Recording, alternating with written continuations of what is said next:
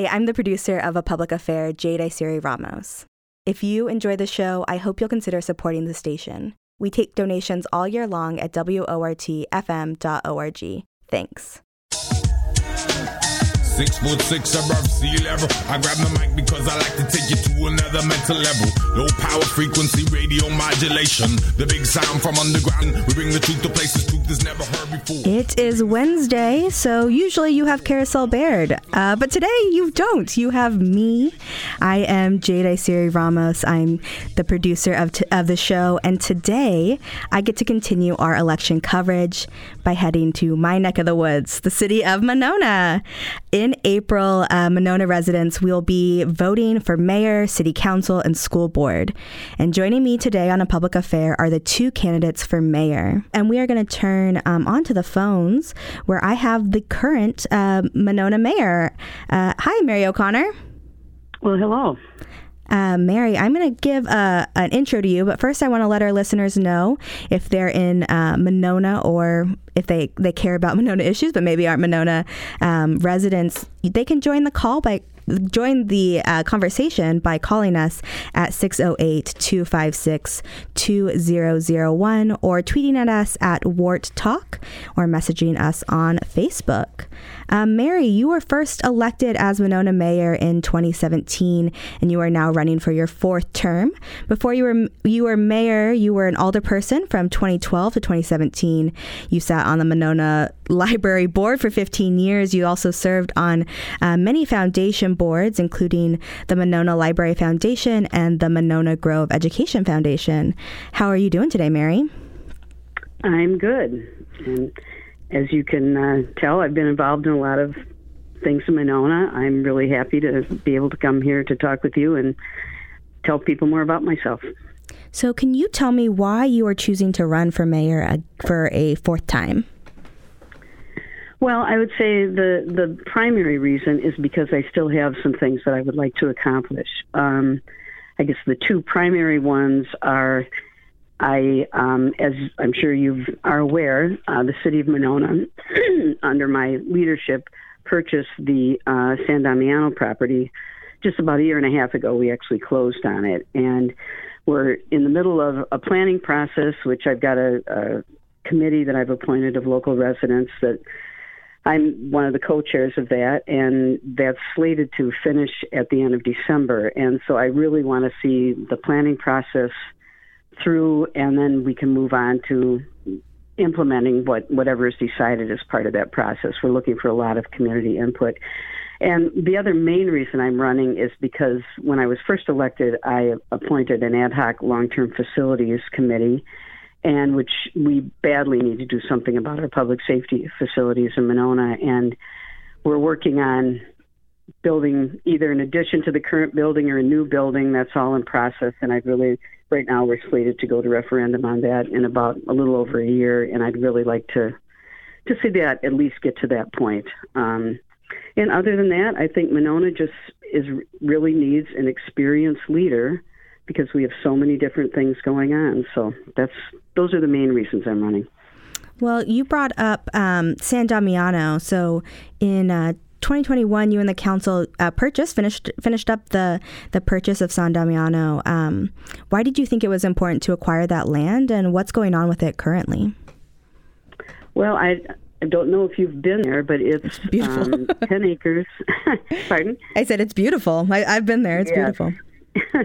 It's a gorgeous piece of property. It's 10 acres, 1,500 feet of frontage on Lake Monona, and it's the last undeveloped large piece of property on Lake Monona, and had been owned by the Frank Ellis family originally and by the Norbertine Priory, which is up in De Pere, since 1929, actually. And when they decided to put it on the market, so many people in Monona have talked about how wonderful it would be if we could potentially buy that property and keep it as green space. And when the opportunity came up, we decided to go for it. And so it was about 3 years ago that we first started discussions with them, and we came to an agreement on price in September of 2020 and actually completed the purchase in June of 21 for $8.6 million. And since then, we've received a $2 million conservation grant towards the purchase from Dane County and another $250,000 in Knowles Nelson grant from the DNR. And we have a very active Friends of San Damiano group that is currently fundraising to provide more money towards the purchase. They also fundraise to provide the funds that are paying for the master planning process that's going on right now. So what we're doing now is we're trying to encourage people to get over there and visit it. So many people have told us, I drove by this for 50 years and I always wanted to see what it was like, and they're so excited to get a chance. So we had several big events there this past summer. I think we've had about 1,000 people go through tours of the house. There's a very old home there that was built in 1890. That's kind of a big question, what we're going to do with that. It's not in very good shape right now. And so we're really encouraging people to just come and enjoy the property. When we're doing the tours, come and see what the house is like. And people are really excited about it. I've been really pleased with the reaction so far and very interested in what we're going to be doing about it. So right now, we're having different focus groups. We've had one public input meeting already. We're hoping to come up with some initial concept plans, probably 3 of them that we'll present to the public for their input either in March or April. Kind of depends on the timing a little bit. But, yeah, that's what's going on there. It's a big project, but it's been very exciting. So. Yeah, when the piece of land was first, up for sale, or the conversation was first started, I reported on it for WORT, and I remember one of the things that struck me was the sheer fact of the amount of lakefront property that it would give, public lakefront property, which in Monona is there's not very much of it. Exactly. Yeah, I think I heard a statistic at one point, something like 90% of the people who live in Monona do not live on the lake. And it's probably even a little higher than that, I'm sure. So, yeah, we have 2 or 3 small areas. We have Schluter Beach, which is a small, kind of a medium-sized park, has a beach there, and a couple smaller parks that do have access, but it's nothing compared to what's at San Damiano. It's just spectacular, and it's got just a gorgeous view of the Capitol and everything. It's really a beautiful piece of property. We'd like everybody to visit it. If you are just tuning in, you're hearing Mayor Mary O'Connor, who's running for re-election in Monona. You can join the conversation at 608-256-2001 or online at Twitter. We're at Wart Talk, or on Facebook. So, Mary, I'm hoping to someday be a long-term resident of Monona, but I first moved to Monona in 2018 as a renter, and now I am a first-time homeowner in Monona. And I was wondering what you thought some of the Monona residents, what are issues that are facing us as Monona residents? Well, it's number one. Well, one of them would be the whole availability of housing in Monona. We have. I'm happy to hear that you found one. We've heard from so many people who said, we really want to move to Monona, or when we first decided to, it took us 3 or 4 years to find a house just because they're snapped up as soon as they're put on the market. So that's been one big issue. And there are people who, not everybody wants a house either. There are people who want apartments, and we, in the past, probably within the last 10 years, we've built some nice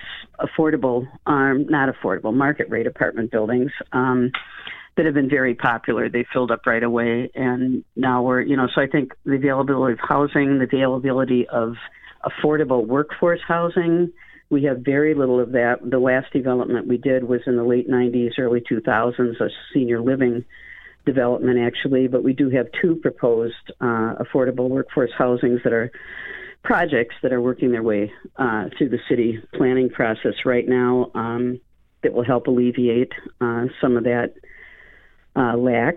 And of course, taxes are always a big issue, property taxes.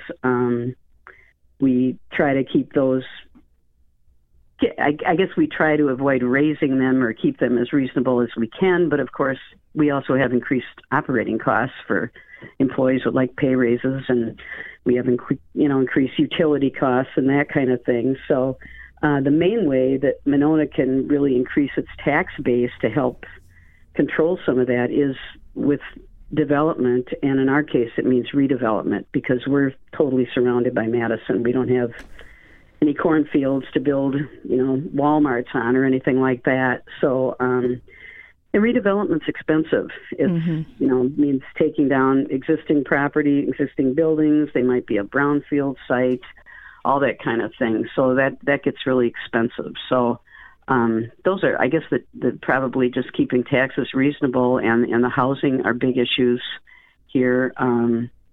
Other issues would be the diversity. We've had some problems in Monona, I'm sure everybody has heard about in recent years, involving diversity and people, so we're really making a push to try to increase the diversity in the community and try to make Monona a more welcoming place. We've contracted with the Nehemiah Center to work on diversity issues in Monona. They've done a lot of work inside City Hall with our staff and the council. We've had 30 to 35 staff people in council take their Black History for a New Day class, which I took it myself, and it's excellent. I appointed an ad hoc committee on diversity and equity issues in Monona, and they've issued a final report with a series of recommendations about things the community can do. And it's just a whole variety of things, from offering city print materials in Spanish to incentivizing the diversity of the housing stock, community art projects, all kinds of things. The library's been doing a lot of programming around diversity, including they sponsored a community read this past summer featuring books for different age levels. So there's been a lot going on, but that has definitely been an issue, and our public safety facilities are another concern. They're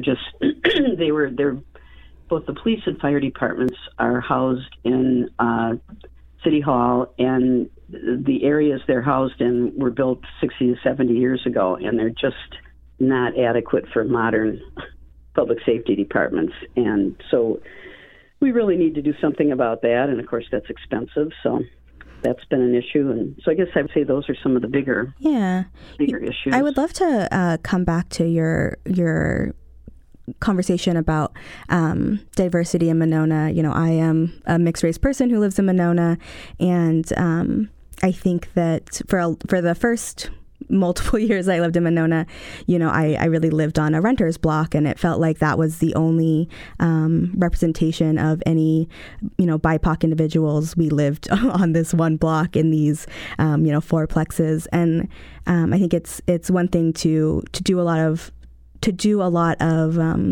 training for staff, but how do you make people who live in Monona, who are, Black, Indigenous, other people of color, feel comfortable living in Madison, especially I think when, we have stories about, people who are living in their house getting the cops called on them. Right. Yeah, those are all issues. And as you know, Monona does not have a very diverse population. Never have.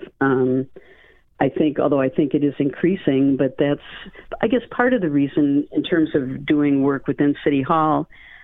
Some of our city staff probably have interactions with BIPOC residents and people who aren't residents much more than the local residents do, just because, for instance, the Park and Rec staff, we have a lot of people who come from the Madison area to use our pool or use our ice skating rink, that type of thing. We have the police are responsible for the part of the Beltline that goes through Monona. So I think, that training has been really good for a lot of them and just to think about, they know, more of the history of diversity issues in general in the country, really. And, I think it's really made a lot of people think about how they react to situations. And now that they understand more, I think they're handling things differently. And of course, we have a new police chief who is Black, and he has definitely, I think made some changes in how our police department handles some issues. So,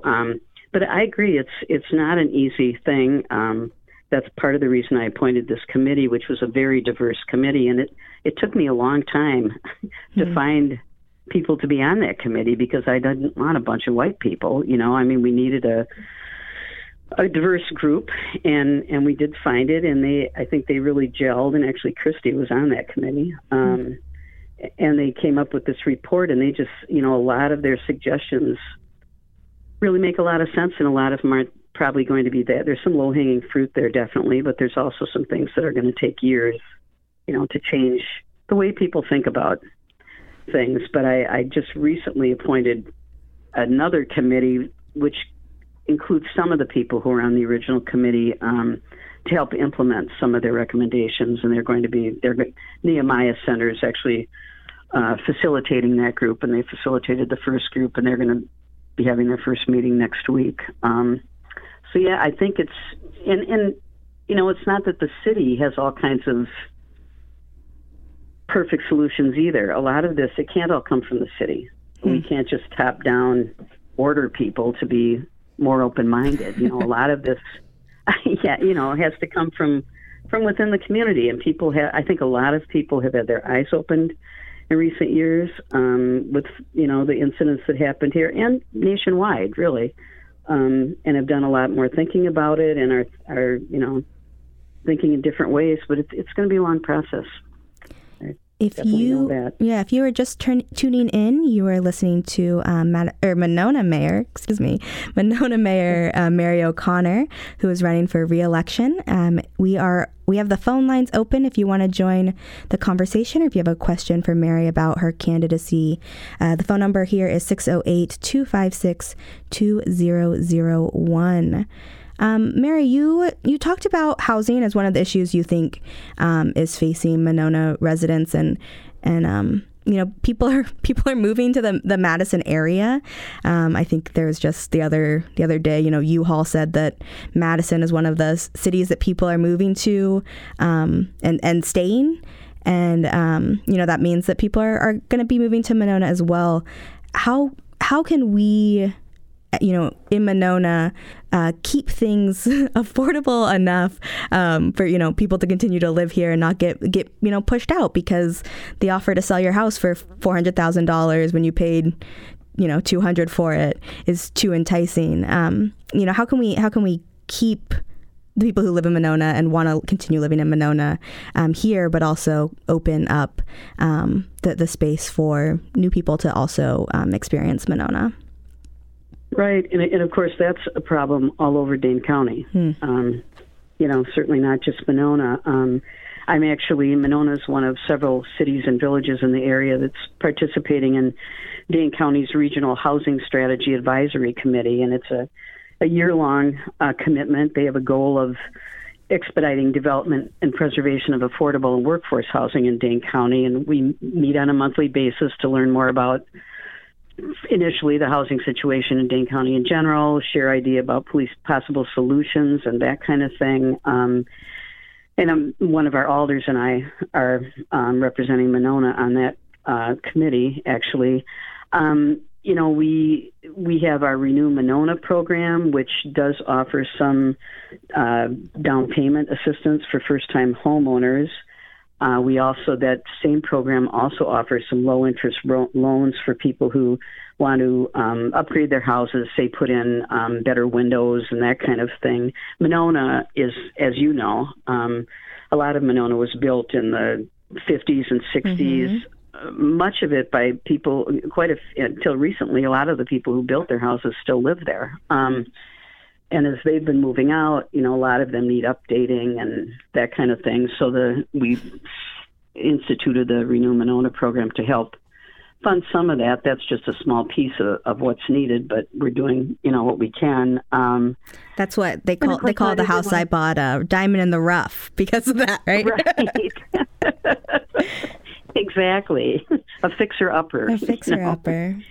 Yeah. So, and there's a lot of really what would be considered starter homes, I think, available. But of course, the prices are really, I just can't believe how much they're increasing. I think it was another 10% this year. So it's hard. A lot of people are being priced out of the market, and, we can't really control what the price of house sales are.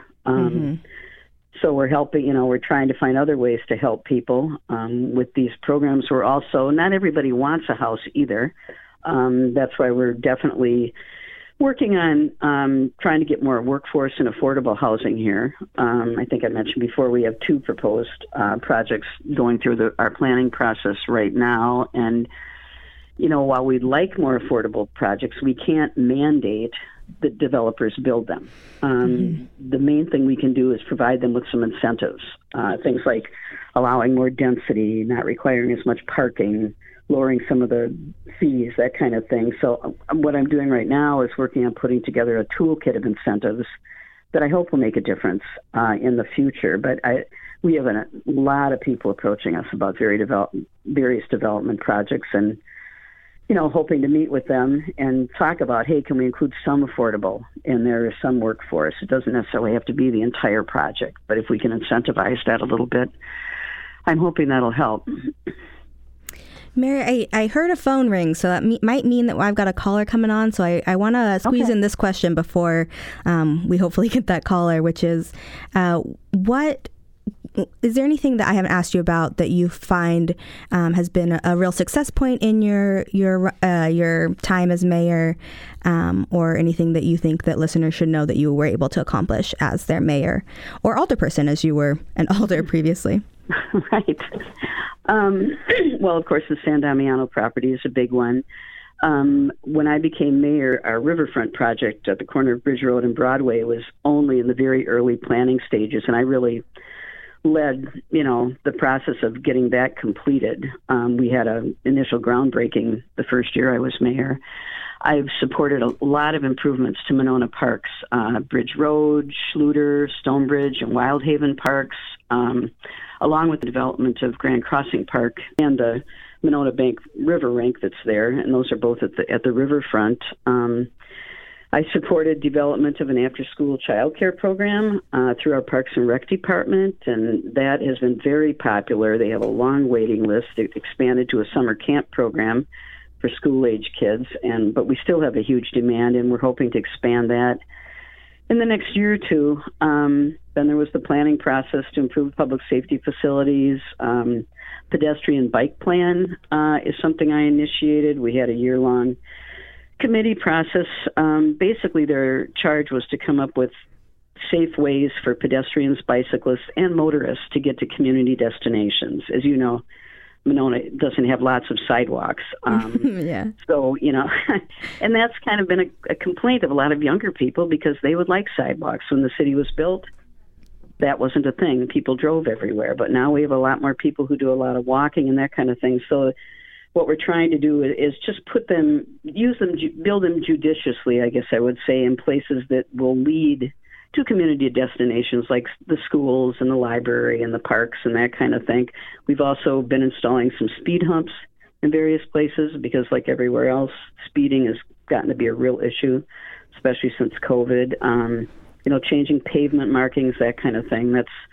That's a process, and it's going to take a while for that to, we're never going to fix everything, because but as projects come up, the streets need to be rebuilt or whatever, then we'll look at the plan and see, what had been proposed for that area. Maybe it was nothing, but we're at least trying to make our main streets that get a lot of traffic safer for everyone. Yeah. Mary, I've got a caller.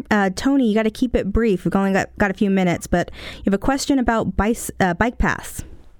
Yeah, the bike paths there through Monona. Of course, a lot of people bike through Monona and whatever, but Madison just kind of extended or was working on the extension of the bike path, and they wanted some cooperation from Monona in terms of like the area right by Monona Drive and Atwood Avenue there to getting up to Cottage Grove Road.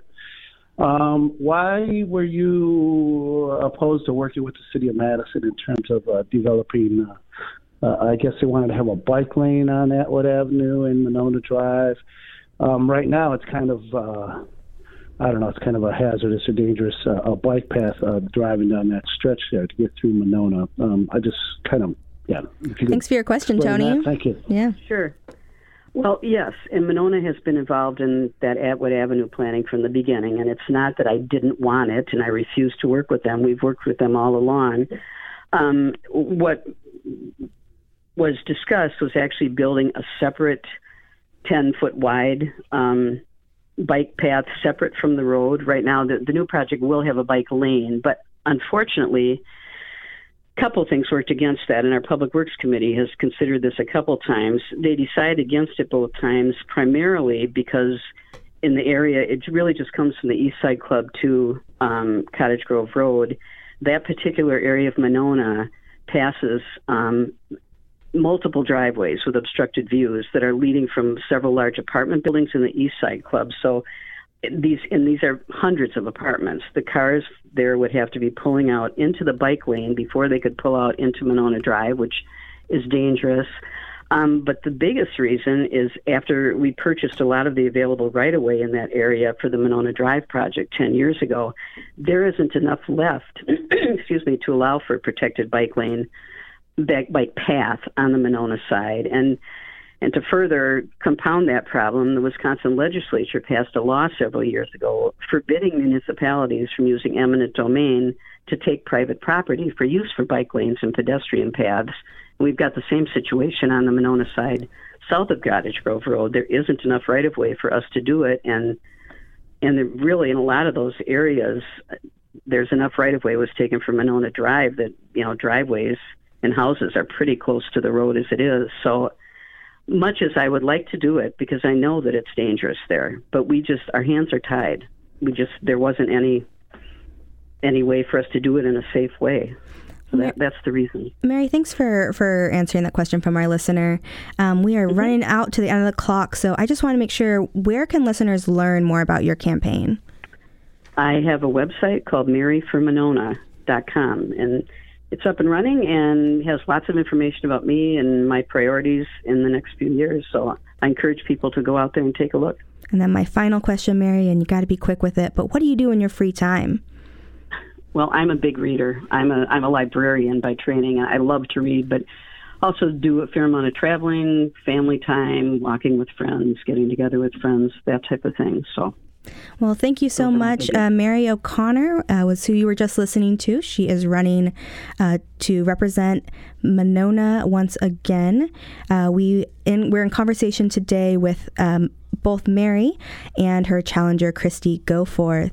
You can learn more about their campaigns by following links that we'll share in the web post of this show. You can also follow all of WORT's election coverage for this election cycle on our website, WORTFM.org. Thank you so much, Shali, for engineering today. You really came in, saved the day. Appreciate you. Carousel Baird will be back next week with another Madison mayoral candidate interview. I've been your host, Jade Siri Ramos, and you're listening to WORT 89.9 FM, Madison.